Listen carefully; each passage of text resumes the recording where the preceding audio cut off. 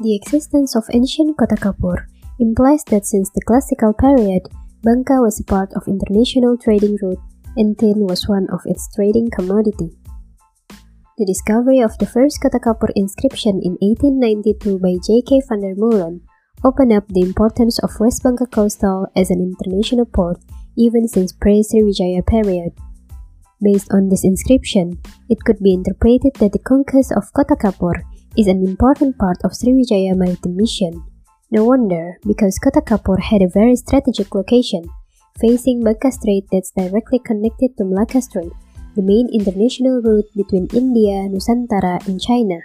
The old Chinese record from the 7th century also informed that one of the Srivijaya's trading commodity was tin.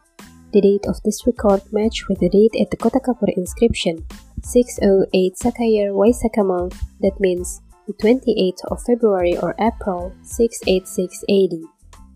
The importance of tin in classical period could be seen from bronze material for statue and other tools from many Hinduism and Buddhism empire, such as Sriwijaya and Mataram, especially in the 8th and 9th century. Bronze is an alloy consisting primarily of copper and tin.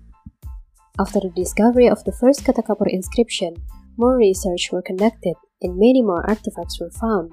Shown here are the images of some of the artifacts found in Kotakapur excavation site. There are also some artifacts that were related to the tin mining, such as star-shaped tin mold and ancient mining tools from the 17th century.